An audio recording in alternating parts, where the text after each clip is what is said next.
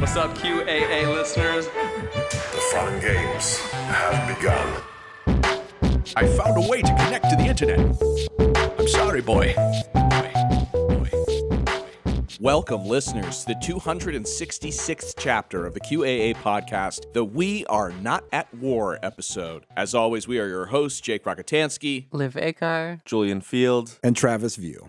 A strange thing is happening in the Middle East. Bombs are falling from the sky in Yemen, Iraq, and Syria.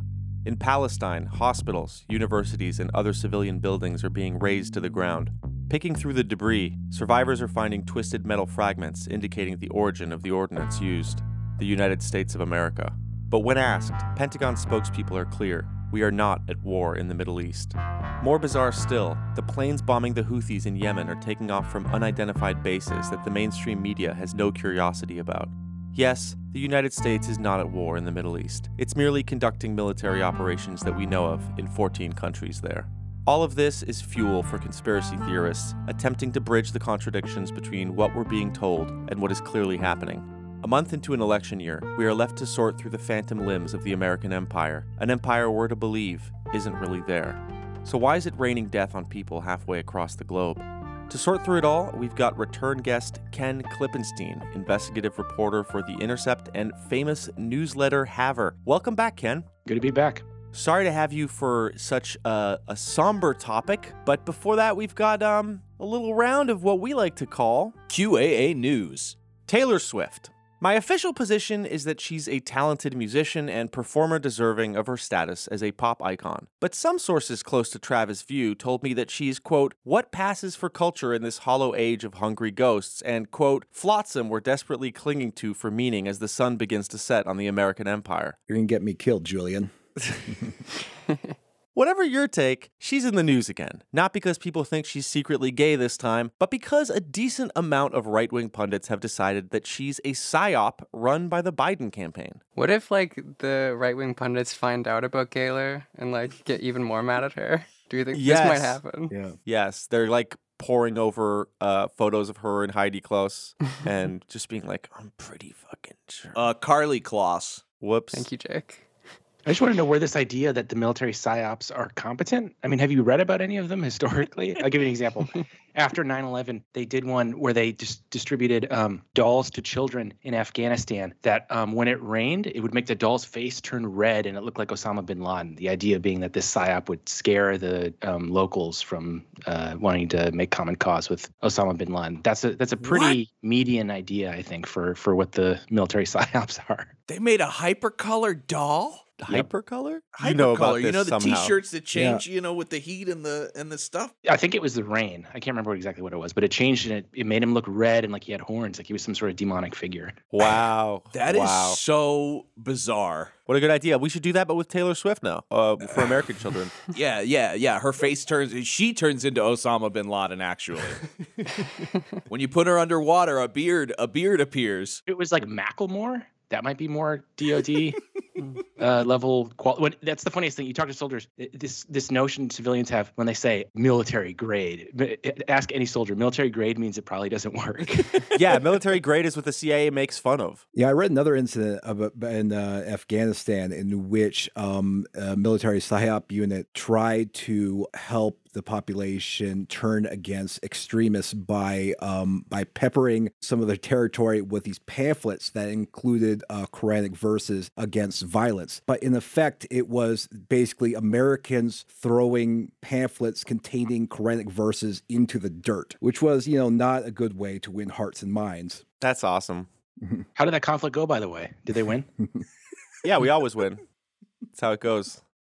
This all appears to have started in early January when Jesse Waters, the new Tucker Carlson over at Fox, did his best impression of the last guy while musing about Swift. Well, Taylor Swift's the biggest star in the world. Sorry, Gutfeld. She's been blanketed across the sports media entertainment atmosphere. The New York Times just speculated she's a lesbian. And last year's tour broke Ticketmaster. A tour that's revenue tops the GDP of 50 countries. I mean, I like her music. She's all right. But, have you ever wondered why or how she blew up like this? Well, around 4 years ago, the Pentagon's Psychological Operations Unit floated turning Taylor Swift into an asset during a NATO meeting. What kind of asset? A PSYOP for combating online misinformation. Listen. You came in here wanting to understand how you just go out there and counter an information operation. The idea is that social influence can help encourage or promote behavior change, so potentially as like a peaceful information operation. I include Taylor Swift in here because she's a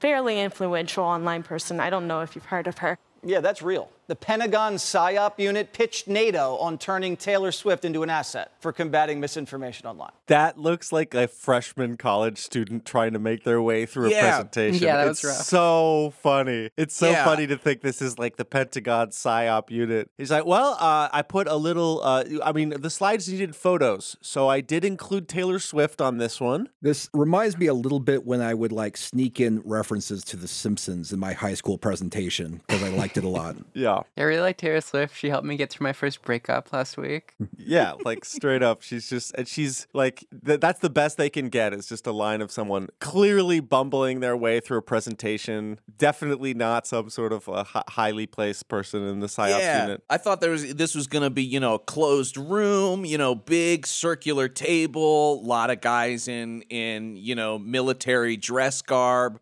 smoke hanging low, over the room. But it's just somebody with a PowerPoint presentation where they tell you, they're like, yeah, make it funny, slip in a little bit, slip in some pop culture references, keep people on their toes. What I understand is, why is Taylor Swift the thing that's like crosses the line? I mean, we already have the F-16 flyovers and all these other things. Like, why is this one like, no, how dare you, sir? She's supposed to be above all this. Well, the F-16s didn't vote for Biden.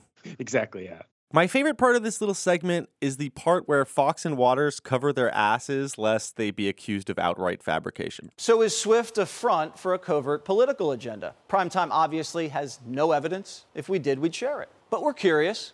Ooh, they're stinging from that Dominion lawsuit, huh? Yeah.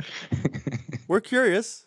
We're Swift curious about her involvement in military-grade PSYOPs. I mean, it's just, he is doing such a bad Tucker Carlson. It's pathetic. They should have never fired him, let's be honest. They need him so bad. Later that month, a variety of crab-like critters elaborated on these musings, also doing their best Tucker. Here's fired from BuzzFeed for plagiarism and pivoted to conservatism, Benny Johnson on The Benny Show. Brain dead, low information voters, of course I'm talking about Swifties, Taylor Swift fans, who sort of worship this artist, kind of like at random, right? Like just out of the blue, suddenly Taylor Swift's the most famous person on earth. Now she's at every NFL game with her boyfriend, who's backed by Bud Light and Pfizer.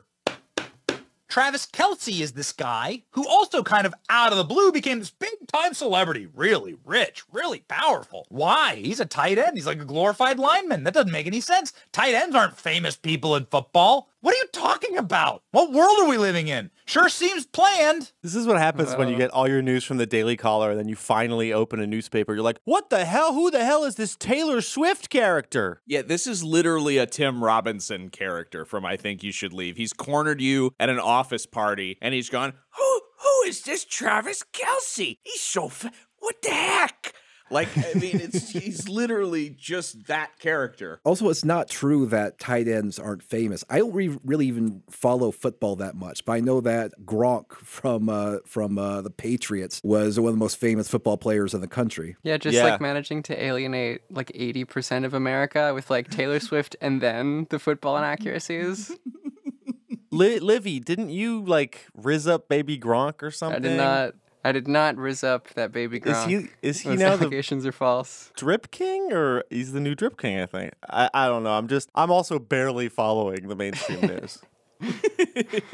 Benny further explained this sinister plan, which apparently involves rigging the Super Bowl. Sure seems like something that is like concocted in order to accelerate the fame of these two people, get them to the Super Bowl, the largest screens on earth, get maybe like a proposal after the game. This is what I think is going to happen. There's going to be like some type of proposal after the Super Bowl is rigged for the Chiefs. And then the two of these people reach like crazy levels of absolute fame. And then they take all that fame that has been given to them by the rotted corporate press, media, entertainment industry that explicitly backs Democrats, and then they use that in order to try and save Joe Biden.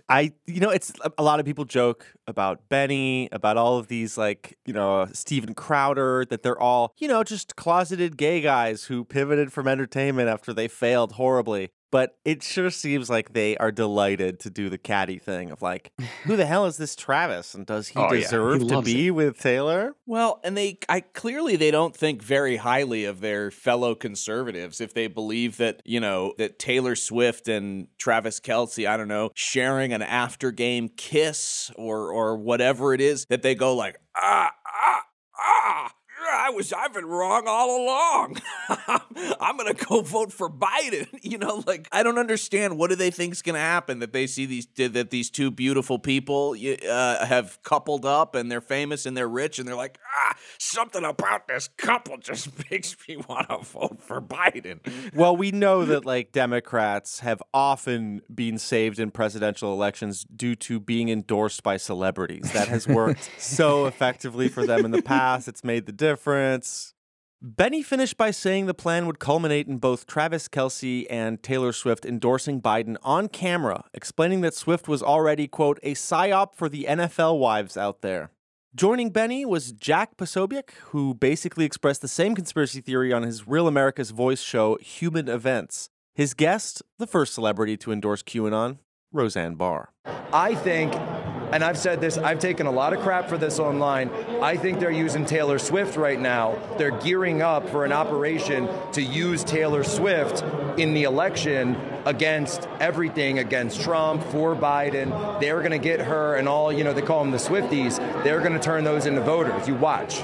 No, I think that's what they're doing too. She's definitely somebody who's consented to speak the way the establishment wants to be spoken of. Right, they push. And she has a lot of young girls. More than anyone. Yeah, and I think that's going to be the way they try to get on top of the next election. It's so insane because, if that's true, this makes it way worse. You're helping them alienate all the Swifties to be Democrats. It's the worst possible option. You should be like, no, actually, she's secretly a Republican. They should do Gaylor, but for Republican Taylor. Yeah. Mm-hmm. Her manager is forcing her to be a Democrat, but look at her. Obviously, she's a Republican. In an election year, calling all Swifties low IQ voters and shit and just shitting on them all year is not going to help. But yeah. I think they need to get their own sort of musician psyop guy to combat it. But who would they get? I don't know. Kid Rock, maybe? Yeah, they're kind of losing. What do you mean? They have culture war. That basketball player that's always rooting on U.S. foreign policy.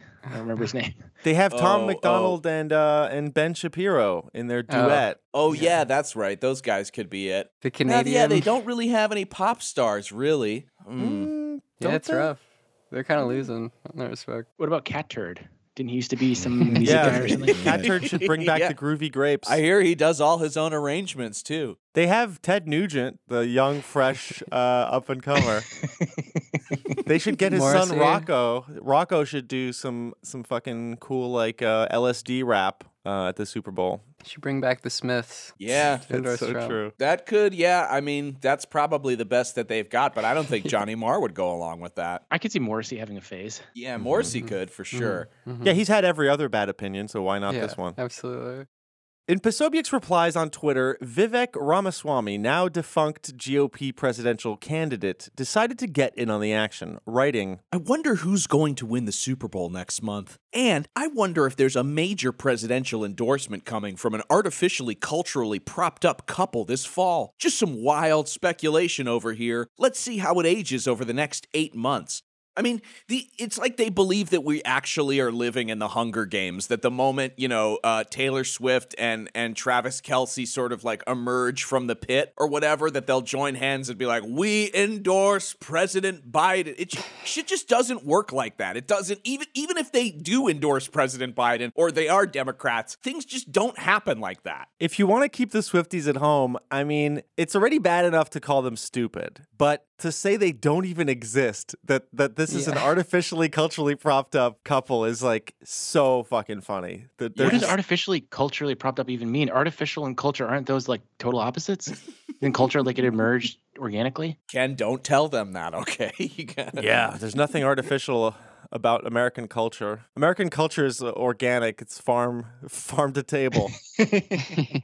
Pentagon spokesperson Sabrina Singh, sensing a fun little PR moment, told Politico, "As for this conspiracy theory, we're going to shake it off." God damn it. But that does highlight that we still need Congress to approve our supplemental budget requests as swiftly as possible so we can be out of the woods with potential fiscal concerns. That is so cool, dude. Doing fucking Swift song references as you ask for more money to send to like a genocidal government abroad. It's brutal. Is so awesome. It's a very America moment. Yes. Oh, the Yeah, it's horror. like the same stuff they've been doing, but can we put it? Can we refract that light through the prism of the Pokemon Go to the polls? Yeah. Joe Biden reached for comment, said this. The beer brewed here, it is used to make the brew beer in this refinery. Oh, Earth Rider, thanks for the Great Lake. Wow. I wonder why the majority of his own party thinks he's too old to run. This guy's sounding great, folks. I wonder who Earth Rider is. I want to know. I think it's the brewery. It is the brewery. No, but that's it's the brewery. That was the most sensical part of that Yeah. statement. Yeah. Okay, and the brewery, they are somehow responsible for the Great Lakes, or or it's sort of a joke about the Great Lakes of beer that flow from this brewery, or Honestly, yeah, I feel like you're onto something.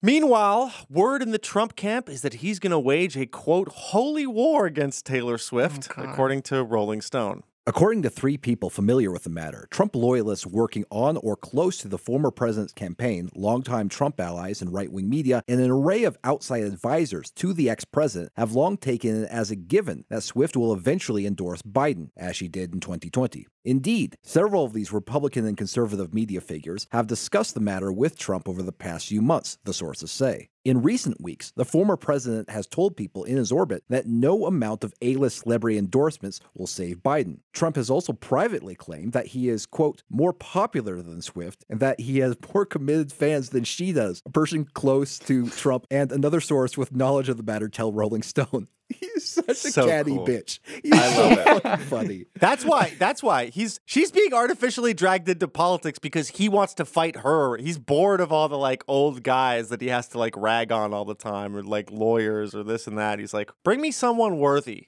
Bring me Taylor Swift. Well, and look, he's got a point, because as far as I know, no Swifties have like posted up on a bridge with semi-automatic rifles and signs sort of taped across their pickup trucks. So in some ways, maybe his fans are a little bit more devoted. So you're challenging Swifties to do something to you to prove their dedication. You're really poking. Yeah, I'm telling really all Swifties, show up at my house, okay? We count on you. I want you to show up here. I want you to write stuff on your car, and I'd like for you to kill me. This is like the perfect time for me to make an extensive death threat against Jake while using Taylor Swift song titles. Unfortunately, I don't know any of them. And Julian is, Jake won't be making it out of the woods. Yeah, Julian's in his, he's in his, his positive phase. He's entering the positivity zone. There's going to be less death threats. We're going to have to bleep less. He's generally going to be nicer to me. And look, we're all really much better for it, I think. That's not true. I'm actually touring. I'm doing my Eras tour, in which I do all of the death threats I've done in the past back to back. He is remastering his death threats, folks. Travis, could you finish off this little article piece? Yes, the Rolling Stone report goes on to say, last month, the source close to Trump adds, the ex-president commented to some confidants that it obviously made no sense that he was not named Time Magazine's 2023 Person of the Year, an honor that went to none other than Swift in December. That's so fun. In 2023, Trump being Person of the Year would be so funny. He's just like making it so easy for Swift to be like really explicitly a Democrat, because she did endorse Biden in 2020, but like I feel like not that many people like heard that. It wasn't as effective as like if she just like, she did like a, Beyonce 2016 like Clinton campaign sort of thing, or like explicit endorsement or whatever. Yeah, Trump, talk about her hair looking like shit. Be like, those nails look bad. Do it. Speaking strictly for myself, this story is a layer cake composed of politicians and pundits I'd like to see fed into a meat grinder, punctuated by pop culture figures I do not care about. The only cool part of the story is the Pentagon, an organization of noble warriors, and certainly not war criminals who should be tried in The Hague and executed by God. Next story! Wait, can I just say, before we move on, maybe this is like a hot take, but can we just leave Taylor Swift alone? Like, I don't understand. Oh, God, he's doing the Britney thing! Don't leave the billionaire pop star alone. What the hell are you talking about? That's not Leave an option. her alone. That's Everybody not the world gets we up live at in, these Jake. award shows. They're making fun of her. They're doing. Who cares? Like, well, she's a musician. She makes music. She inspires lots of tween girls. Like, I don't understand. Why does everybody feel like they got to make fun of her? I don't know. Jake is pandering. Travis doesn't like Taylor Swift, though. It's very clear. Please take note out there. I just see her Please get take made note. fun of all the time, and I don't see her making fun of people. So it's like, what's the deal? That's because she's making something else. $1 billion. Well, it's not her fault that people like her music. That actually is her fault. And well, you know what? She is a very hard worker. I'll give her that. Wow. Yeah. Wow. Really fucking, he's gritting his teeth saying that. Yeah. He hates her so much. All right. Next up, we have an extremely grim story. Travis, tell us a bit about Justin Moan. Yeah, so the transition is something much less fun. So I sometimes like to point out, like, the most dangerous conspiracy theory, just historically in terms of the sheer amount of violence and body count, isn't QAnon. That's not to downplay the extensive damage that QAnon has done to people, but the deadliest conspiracy theory in recent years is actually Great Replacement. So this conspiracy theory is typically expressed as the idea that Jews are attempting to import non-white immigrants as part of a plot to replace and disempower white people, and it has inspired multiple mass shootings. Very recently, we got another tragic reminder of the connection between migrant paranoia and real-world violence. Justin Moan, a 32-year-old man from Pennsylvania, posted a 15-minute YouTube video in which he brandished the decapitated head of his father and then ranted about several conspiracy theories. In the now-deleted video, he said, quote, "This is the head of Mike Moan, a federal employee of over 20 years, and my father. He is now in hell for eternity as a traitor to his country." So his father was, in fact, a federal government employee with the Army Corps of Engineers. So yeah, we did watch the video, or at least Travis did, and then I was going to maybe cover this or be involved, and I just saw the thumbnail of the video and was like, nope. Sorry, can't do this, guys. It was very pretty sick. So yeah, he has dad's head in a plastic bag. I don't know what to tell you. I'm not going to post any of it because I don't think that violence should be rewarded with the promotion of your content. But so in the video, he ranted about a bunch of far right talking points and conspiracy theories, including ones involving Black Lives Matter, taxes, the LGBTQ community, and the Biden administration. He also urged viewers to kill all federal employees and seize federal offices while railing against far-left woke mobs. He claimed that he was the head of an American militia network known as Moan's Militia, though as far as we can tell, Moan's Militia consisted of himself. I saw some headlines from low-quality news sites that claimed that Justin Moan was a QAnon conspiracy theorist, but he didn't reference any conspiracy theories or claims that are specific to QAnon. It's just a weird thing that's sort of like happening with, like, I guess sometimes news sites where people think that anyone who believes in any kooky conspiracy theory is a QAnon person, but that's not true. Yeah, I mean, it's not specifically true, but I think we can agree that QAnon has become a kind of label for this type of like far right paranoia that mixes, like the idea of like a secret cabal, the Great Replacement, the woke people, LGBT. Like, it's understandable that you would get confused. But yeah, if you're a reporter for a magazine, you're going to want to check into that before just throwing the name around. Yeah, I suppose I don't care if just anyone just hears something kooky someone says and it's like, well, I guess you're just into QAnon. But if we're going to be technical, if we're going to be specific, he just wasn't a QAnon person. So, according to police, they were alerted to this incident after Moan's mother called 911 after she came home and discovered her husband's decapitated body on the floor of their bathroom. A statement from the Middletown Township Police Department describes the grisly scene they happened upon. While patrol officers were responding to the scene, they received further information that an elderly male in the downstairs bathroom with a large amount of blood around him and that he had been decapitated. A machete and a large knife were located in the bathtub. Police located the male's body in the first-floor bathroom. The deceased male's head was located inside of a plastic bag, which was inside of a cooking pot in a first-floor bedroom next to the bathroom. Police located bloody rubber gloves in another first-floor bedroom and more bloody rubber gloves in a trash can next to a desk in that room. He was arrested hours later after breaking into a state National Guard facility about 100 miles away. Mohn was formally charged with first-degree murder, abuse of corpse, and possession of an instrument of crime with intent. The Bucks County DA, Jennifer Shorn, held a press conference in which she revealed some more details about the arrest and about Mohn's attempt to mobilize an insurrection. Justin Mohn was taken into custody without incident. The defendant had a loaded Sig Sauer 9mm handgun on him, and it was loaded, as mentioned, missing one round. Justin Mohn was taken into custody. The defendant stated he went to Fort Indiantown Gap in an effort to mobilize the PA National Guard to raise arms against the federal government. He also indicated that he wanted to speak to Governor Shapiro to join forces. So what he did is he shot his father, decapitated him, filmed a YouTube video rant, and then drove to this National Guard facility as part of a plan to mobilize an insurrection. I have to say, just a bad plan, not very well thought out. Yeah, that's the problem here. CNN interviewed a former roommate of Justin Mohn's named Davis Ribbon, and according to Ribbon, Mohn seemed to suffer from gang stalking or targeted individual delusions as far back as 2016. So this is what the roommate said.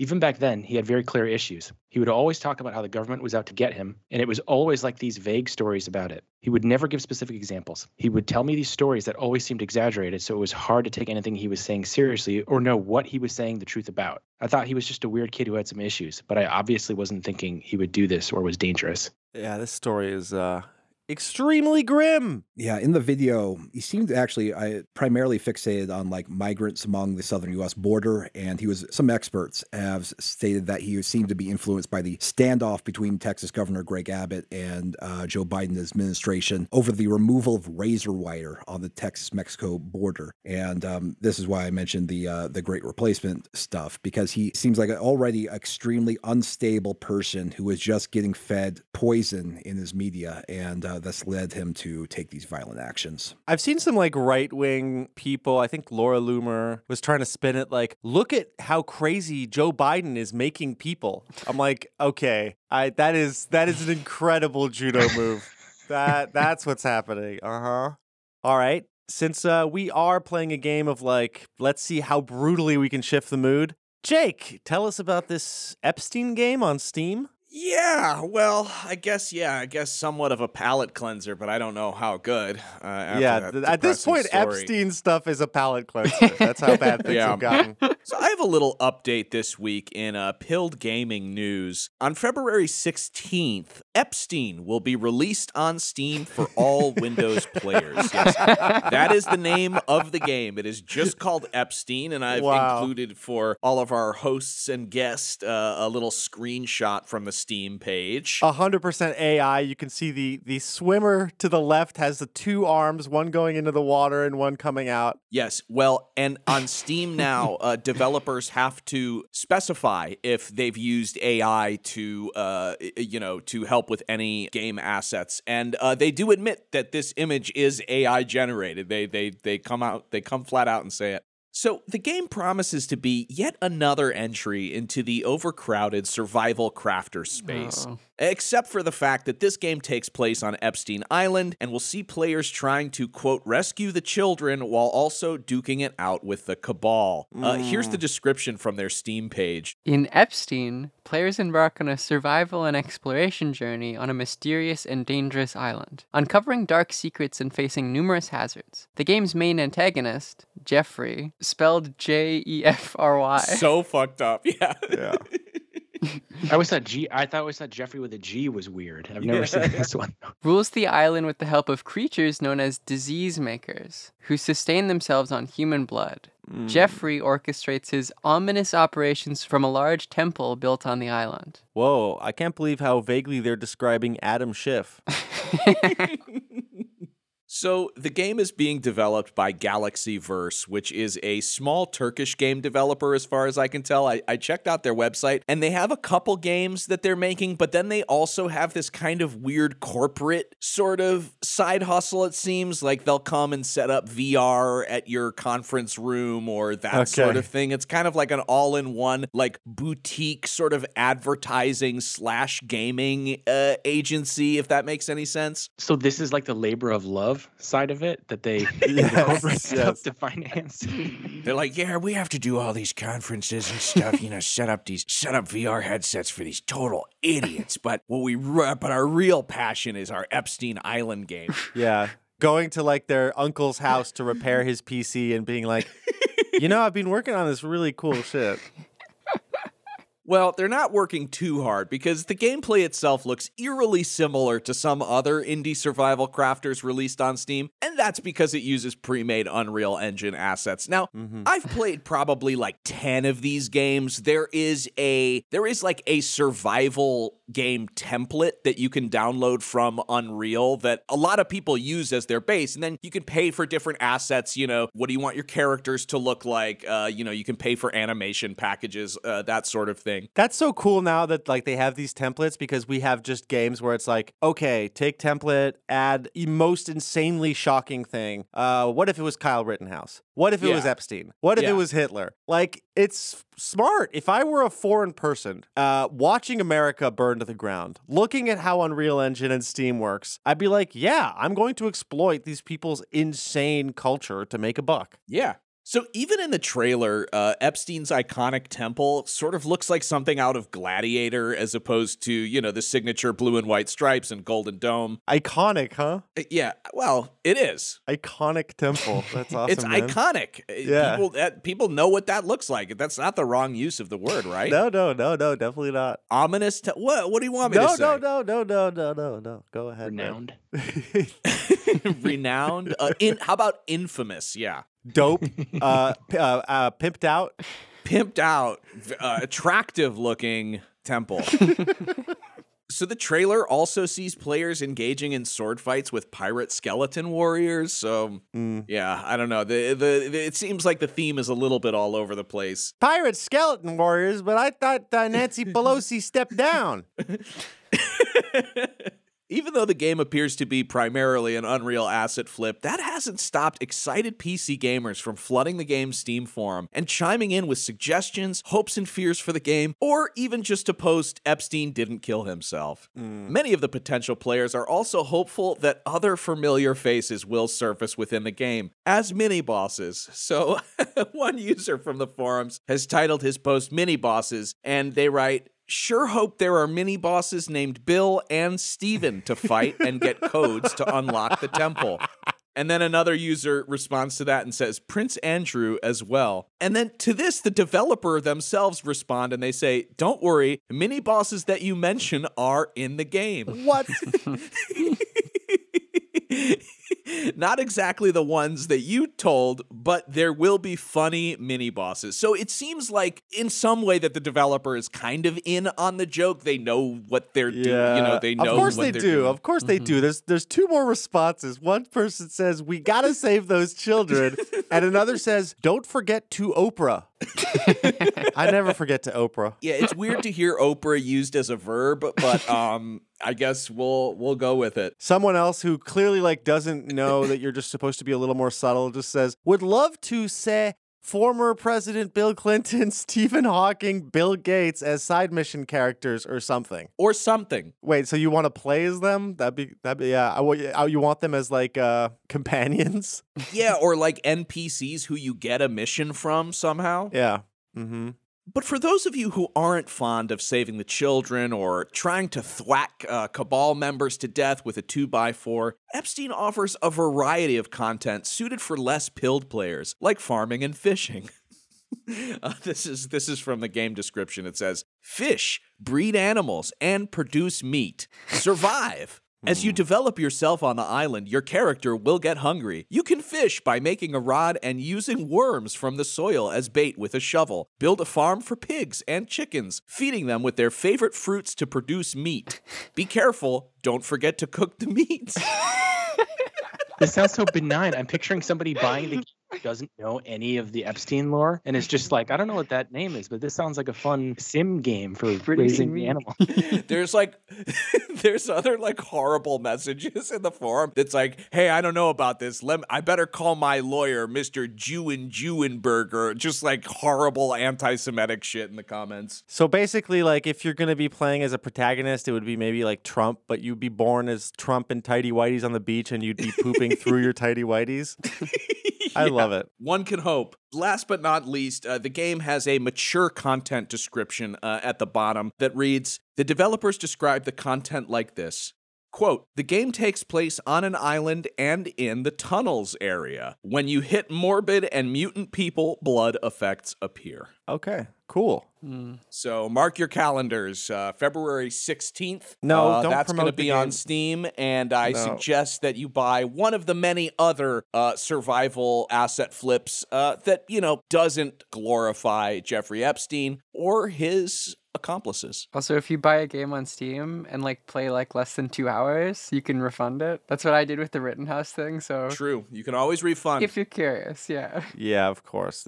We've got a real good combo of Jake and Liv here guiding you through life, listener. So just make sure you take both of their advice together. Guiding you through life and, unsurprisingly, to your death. All right, and in an episode that we should probably just call Whiplash at this point, we are going to now tackle our main story. Ken, you've written a couple of newsletters recently, which I found both succinct and interesting. I wanted to start by addressing the one titled, Pentagon Insists We're Not at War. So could you broadly explain the U.S.'s current military operations in the Middle East and what statements they've recently made regarding whether or not these constitute a war? Yeah, so the U.S. is militarily operating in every country in the Middle East except for Iran and Lebanon. And so that's something that's just kind of in the backdrop of all this that because of the public messaging around it, the public doesn't have at the front of their mind because they don't really talk about it. If you look at the authorities, the legal authorities that the U.S. has when they're operating in, say, Syria and Iraq, they're still there under the anti-ISIS coalition. And, as people know, ISIS has mostly been defeated for, a number of years now. So they've never updated that authority. And because of that, it doesn't receive the kind of coverage and I think transparency that's necessary. But anyways, since the Israel-Hamas war, which started in October 7th, what you've seen is that conflict spread to other countries. People sympathetic to the Palestinians, other countries like Iran, which have their own relationship with Hamas and consider it a existential matter for them to be able to maintain some kind of a presence in Gaza.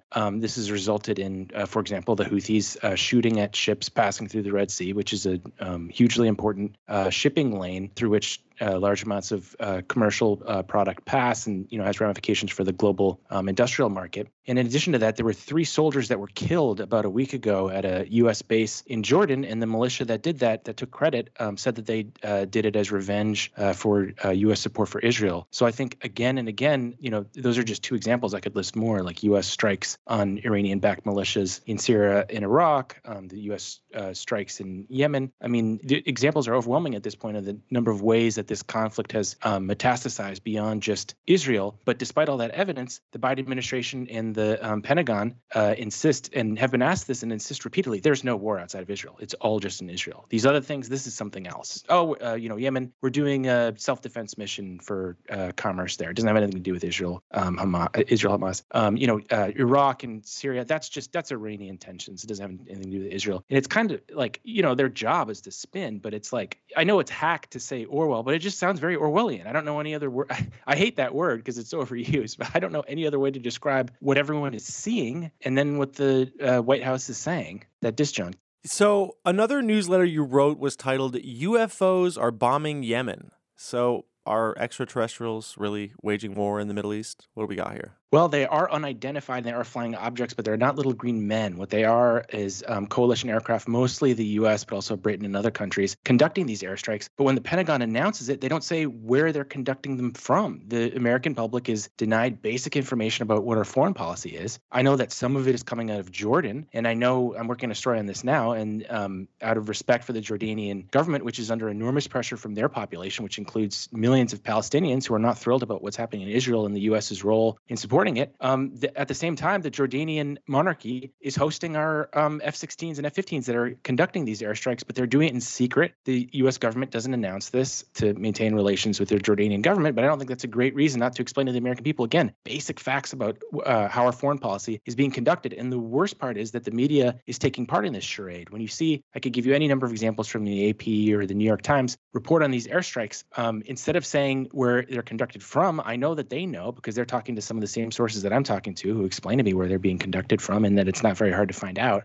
When they report it, they just say aircraft from the region, which is the exact same language the administration employs to obscure specifics about its foreign policy, except for the New York Times doesn't have an excuse for it like the White House does. The White House needs to maintain relations with Saudi Arabia or Jordan or whatever the Middle East country is. New York Times doesn't have that relationship. And so their reason for that is deference to the White House because they want to maintain access to their sources. And the person that ends up losing, the White House gets what they want, Jordan gets what they want, the New York Times gets what they want. The people who lose are the public who are denied this information about what exactly U.S. conduct is in these conflicts. Do you think this makes it kind of hard to deny that some of these mainstream media outlets are, in bed with their sources, like are kind of, part of like an exchange where it's like, well, we'll give you the information as long as you portray it in this manner? Oh, I think it's clearly what's happening. I mean, and it affects everyone. I just had to deal with it today. I had a National Security Council spokesperson who gave me something. They always do this unilaterally. They say, this is on background or whatever. And it's like, well, that's something you're supposed to agree to. And in a healthy environment, they would ask me about that. But the power differential is such that they think they can walk all over the press because they usually do.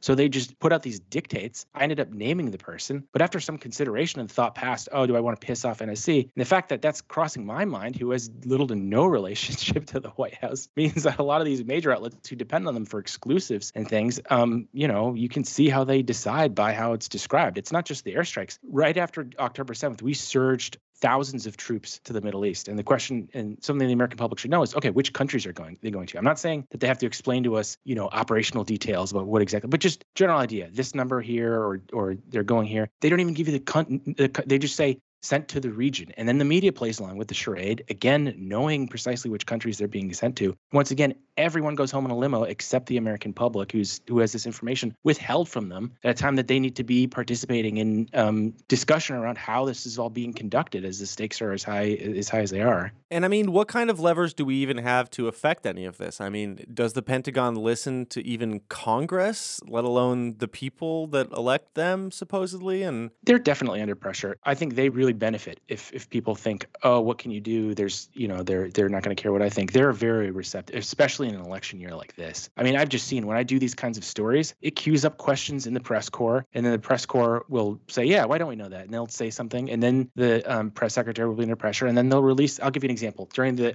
Ukraine conflict, at the very beginning, it's an interesting conflict to compare with this one. The White House, after a little while, became relatively quite transparent about the nature of the support. Some of that is because it was a more popular war than the one we have now. But some of it was because the media just started dragging them and saying, why aren't they telling us where all these billions of dollars in weapons are going? So now you can go on the DoD website. This wasn't available initially, but over time, pressure from Congress, pressure from segments of the press made it so that they had to post a quite detailed list of the nature of the materiel and weapons that we were providing to that government. Conceivably, that could be done in Israel too. Now, of course, it's harder because the relationship between the U.S. and Israel is much closer than with Ukraine, but they are under a lot of pressure in general. I've seen it happen when I do a story, and then the next time they take questions, their answers are a little bit more transparent, a little bit more detailed. But again, I think certainly in an election environment, they're going to be under more pressure than at any other point. It strikes me that, like, if you ask the average American, is the United States at war, the question would probably not be, a kind of resounding yes across the board, because for years now, the state of war has just been kind of blurred, but it seems like it's just continuous. It's just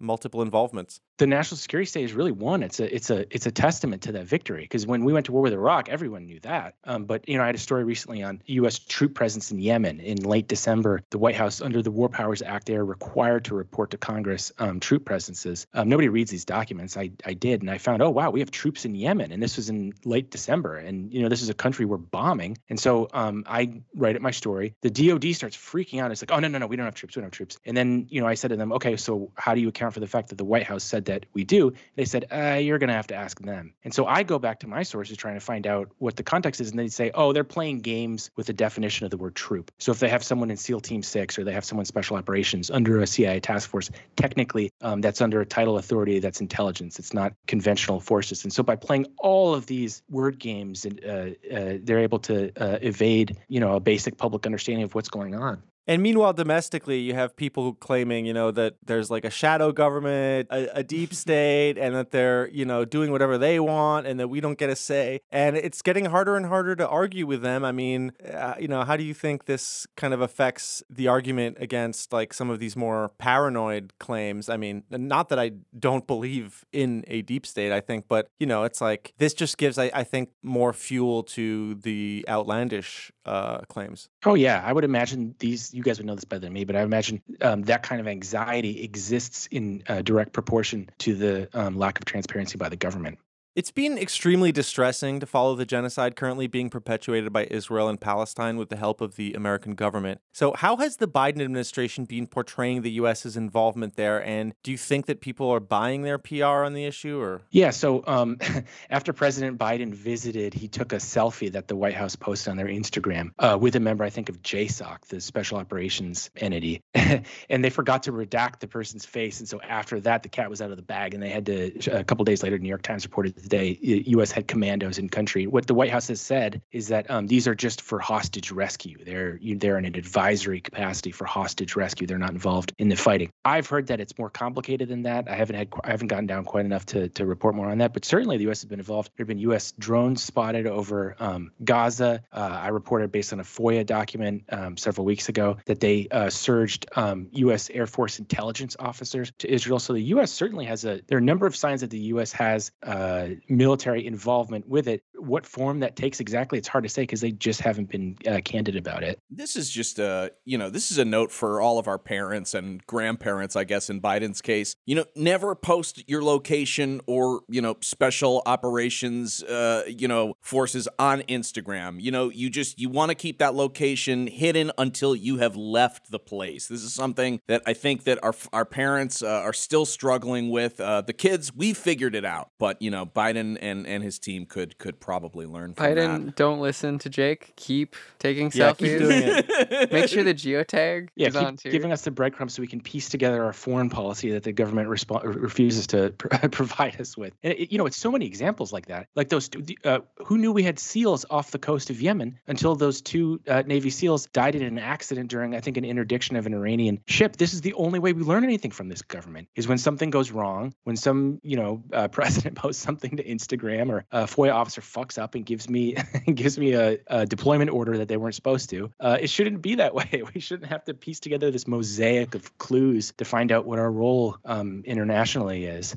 I mean, can you imagine if this were, what is happening with like Chinese special forces or Russian special forces, where every little conflict in the globe, you had a couple of moments where like the kind of curtain slipped and you suddenly saw, like China is deployed in multiple countries in the Middle East. Their special operations guys are dying when something goes wrong, like off the coast of this country, that country. I mean, the paranoia would be through the roof. People would be absolutely going crazy about it. And yet it seems like a lot of this kind of Cold War paranoia is just to mask that, like, this is a relatively lopsided situation now. This isn't like a game of spies between two great powers. This is an empire lazily throwing troops and special operations at like every micro conflict and even macro conflict, and then just basically being like, well, it's not really happening.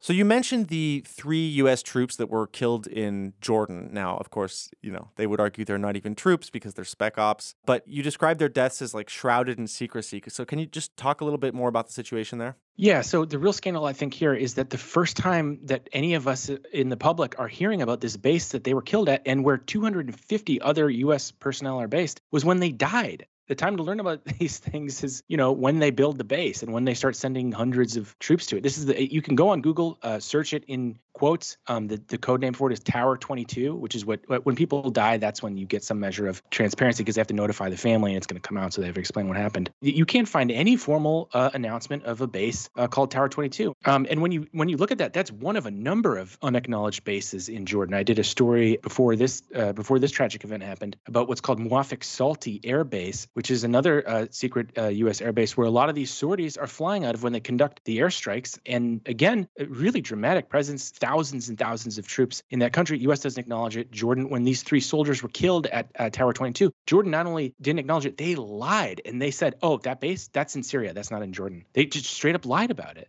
And so it's like the American public really has the deck stacked against them because you have these autocrats in that region who don't want their public to know that they're cooperating with the United States on things that's deeply unpopular internally. The U.S., Washington doesn't want the American public to know that they're at war and that we have troops in places that, as those 3 deceased service members show, are at serious risk. They're sitting ducks in the context of something like the Israel war because it's extremely unpopular in the Arab world. And we have these tiny outposts that are not built up sufficiently to have the kind of hardened defenses you need to protect against drone attacks, which is what killed them. And so, absent knowledge that these poor guys are sitting out there, people are not able to assess what the U.S.'s role in the Israel conflict can be. I have a feeling that if you told people there are a lot of service members there without a lot of protection in a region where people hate them, they might look at the Israel conflict a little bit differently. But since they're denied that information, they can't. I mean, I imagine the average American would just say, like, why the fuck are we involved in all of these things? We have plenty of issues to deal with here.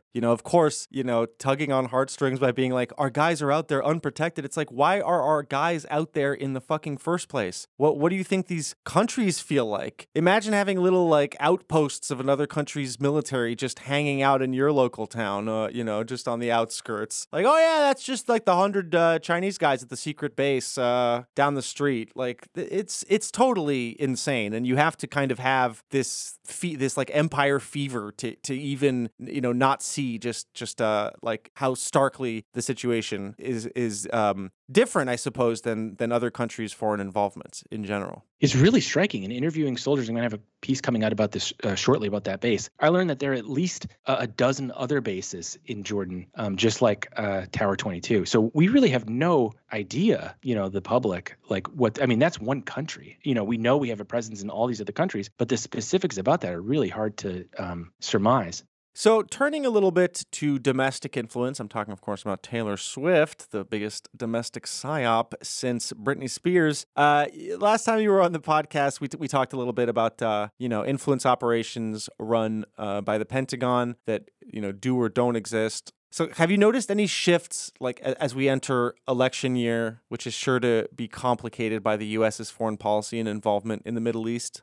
I've certainly noticed on the part of I think when I was on the show last, I had reported on the creation of a new office within DoD for something called perception management, which is the term of art that they use for certain kinds of psyops. But I think they're kind of in an awkward position because they were supposed to be revamping this entire superstructure to focus on China, which whether you believe the U.S. should have a global role or not, certainly is more powerful than Iran or some of these other adversaries. So they were really trying to reorient around that. And then now with this whole flare-up in the Middle East, if you talk to the strategists in the Pentagon, they're kind of like, this is a kind of outmoded conflict. We should cut some kind of a deal. You find surprisingly dovish attitudes within the Pentagon, if only because they think the real threat is in China. And I don't necessarily agree with that, but that was kind of the elite consensus on it. And so it's like we're kind of in this schizophrenic moment of trying to pivot to Asia, but at the same time having our very retrograde foreign policy, in my opinion, drag us back to this region that we had meant to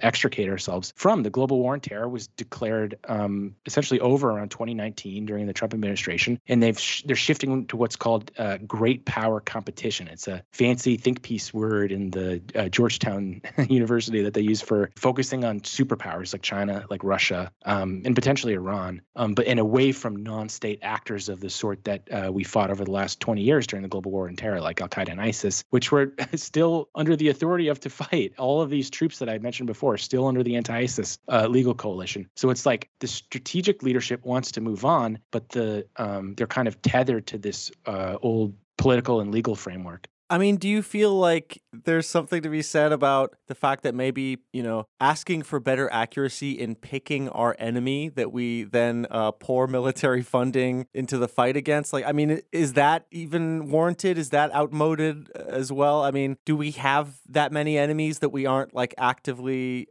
creating? Yeah, no, I think you're right to be skeptical. I mean, in the case of China, we're so integrated with them economically that I don't think it's going to look like something like Russia, which doesn't, export anywhere near what the Chinese government does. So to look at them through the framework of some kind of like formal enemy or something is sort of strange to me. I don't really know how that's going to work. But in the case of the region, yeah, we're proliferating enemies right now. I mean, I just had a story this morning about the airstrike that we conducted in Iraq, which White House National Security spokesperson John Kirby said on Friday after the strike. He said, we notified the Iraqis so that they could, make whatever preparations they needed to make. Turns out that was false. And I had sources telling me that very early on. I was able to prove this on Monday. And since the story, the White House has acknowledged that that statement was incorrect. They didn't give the Iraqis any sort of notification. The Iraqis summoned this is hardly being reported anywhere in the American press, as far as I can tell. The Iraqis summoned the U.S. ambassador or some senior diplomat, I can't remember who, acting ambassador, to their Ministry of Foreign Affairs and formally issued a complaint citing civilian casualties in relation to this airstrike that they weren't notified of beforehand. So things are getting really tense in a region which, again, we've been there at the invitation of the Iraqi government in the past. I would guess we're not going to see that for very long. But unfortunately, I think there's 3 deaths. I mean, this could just be the start of something. Things are certainly not cooling off. And the logic here is that we are trying to make the world safer for Americans. But it seems like we are just continuously poking our fingers into hornets' nests and pissing everybody off and then being like, well, now we need the protection even more. I mean, is there any end in sight? Is there any hope that the, as Jake said, the right side of the aisle, the morally correct side of the aisle, the liberal left in America, is there any hope that they will not buy into this approach to foreign policy, which is be involved in everything all the time and, try to micromanage every conflict by injecting it with, shadow troops? Well, if you look at the polling on Israel-Palestine, it does seem like there is not the consensus that there once was. I don't mean about support for Israel, but I mean the nature of it. And so I think you're seeing a pretty dramatic split now, again, in an election year. It remains to be seen if Biden is going to take that seriously enough to realize that imperils his prospects. But at least on the part of public opinion, I think we're seeing a pretty dramatic shift. And I think there's more. I think if the press starts doing its job, and I can just tell you anecdotally, when I report on these bases, people are like, what? We're there? What are we doing there? And people seem annoyed. Like, even conservatives are like, wait, what? And so it's like, I think that skepticism exists, but they need to be given the resources to be able to point that in a certain direction. Otherwise, it's just this kind of vague distrust of everything. So for others, what is a kind of, life and death situation of whether or not they're going to get bombed and their skies are just like overall seen as a threatening space that could rain death on them. For us, is just like, well, maybe it'll affect the election. Yeah, the coalition that they put against the Houthis in Yemen, it's literally called Operation Prosperity Guardian. They're not even hiding it. It's just to protect global commerce. Yeah, that's like kind of a one-off Halo game, I feel like. Didn't they rename it something even more euphemistic, but with the same initials? I think you're thinking of another operation that we have, another coalition that we have for Yemen, because for legal reasons, we have to separate them into different things to pretend like it's defensive in nature. Sure. Yeah, Operation Cash Money. No, people here are cheering for. I mean, at least anecdotally, what I see online. I mean, I remember during the, and still during the Russia-Ukraine conflict, you have liberals posting body counts of Russians and like hash marks of how many. There is a celebration of violence in the liberal space that feels new to me. At least it wasn't the case during the Iraq War. You never saw people posting the body counts from all of these operations like, yeah, we're kicking their asses. And I'm sure you saw some of that in some circles, but I think by and large, most people are so concerned with the election and just Democrats versus Republic, red team versus blue team. They are so caught up in that. They believe so wholeheartedly that they are, the good guys, that they have taken the moral high ground, and anybody who thinks otherwise is, some sort of cockroach. And I don't think people care. I mean, at least as far as, my sort of cursory understanding of this, is they don't care.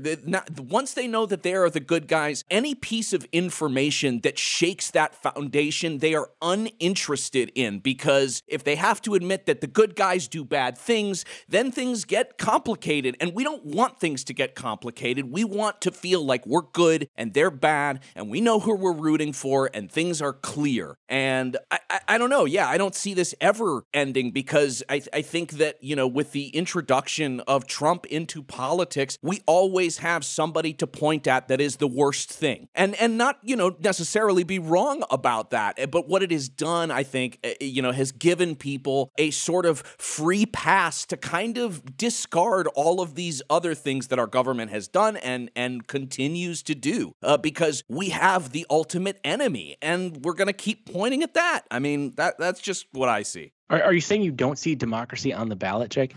JSOC. Oh, a loaded question. JSOC. No, I don't see democracy on the ballot. I don't see. I just see. I don't know. Two old guys. Well, one not so nice, one pretty nice. At least in front of the cameras. And, you're talking about the nice guy, Genocide Joe? I love him. He's generally inoffensive. Sure. At least on your TV screen. Oh, JSOC, thanks for the great bombs. One of the issues as well, I think, is that America does just have a vested interest in Palestinian occupation. Israel functioning as a garrison state is profitable for the American arms industry. A lot of the funds, or maybe all of the funds that Congress sends to Israel is basically in they have to spend that on arms. It's like Chuck E. Cheese tokens, and they can only redeem them at the DOD. Exactly. It's very profitable. Yeah. I got this whole pocket full of worthless tokens. I mean, we got to go back to Chuck E. Cheese. Otherwise, they're just going to sit in my drawer.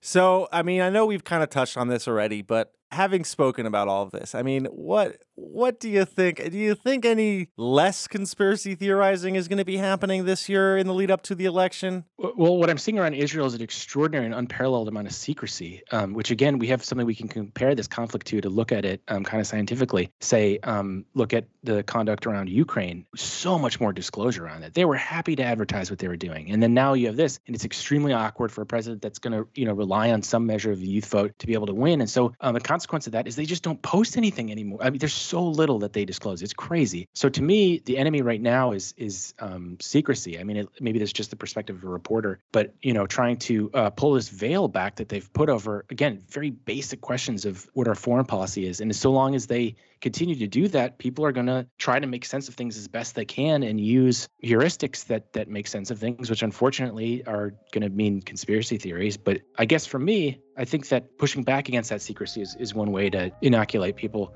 against it, instead of just trying to prove, kind of being like, oh, your theory is wrong because of this. It's like, well, there's often a reason people have had to kind of grope around in the dark to find out for themselves what happened. And I think that reason, at least in these questions of foreign policy, is the government didn't explain anything to them.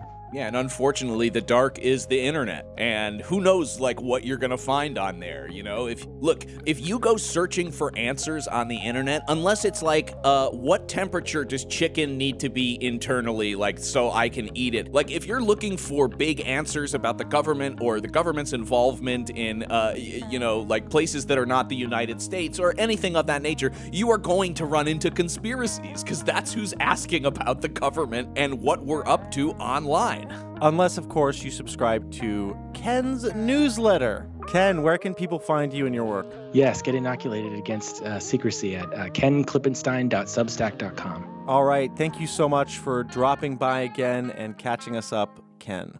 My pleasure, guys. Thanks for having me. Thank you for listening to another episode of the QAA podcast. If you want to be a very special person, go to patreon.com/QAA, subscribe for $5 a month. You will get access to all of our previous premium episodes, all of our mini-series. We're running several of them right now. I'm sure you're aware of that. And on top of that, you'll get the normal episode on that same feed, so you'll never see these little sample episodes ever again. You'll never have to hear us talk about that or cut an episode short. You can get access to all of it in one place, patreon.com/QAA. For everything else, we've got a website, QAnonAnonymous.com. Listener, until next week, May the deep dish bless you and keep you. It's not a conspiracy, it's fact. And now, today's auto cue.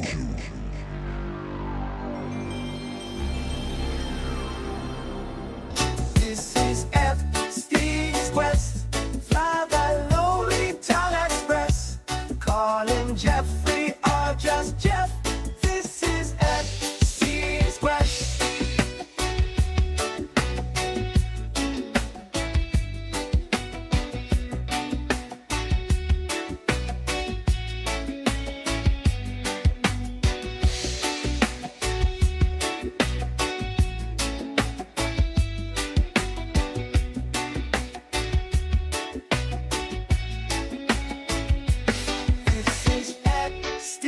Quest, fly the lonely town express. Call him Jeffrey or just Jeff. This is Epstein's Quest. That's right. In Epstein's Quest, you get to travel the world, see the sights, and take part in unspeakable pleasures. Blackmail your friends for fun and profit, featuring all your favorite characters of the dark underworld and beyond. Bill and Hillary, Trump and Melania, with guest appearances by Chris Tucker, Bill Gates, and more. To find out, just search for Epstein's Island online and play the all-new game, Epstein's Quest, from developer Paranoid American. For more details, visit paranoidamerican.com.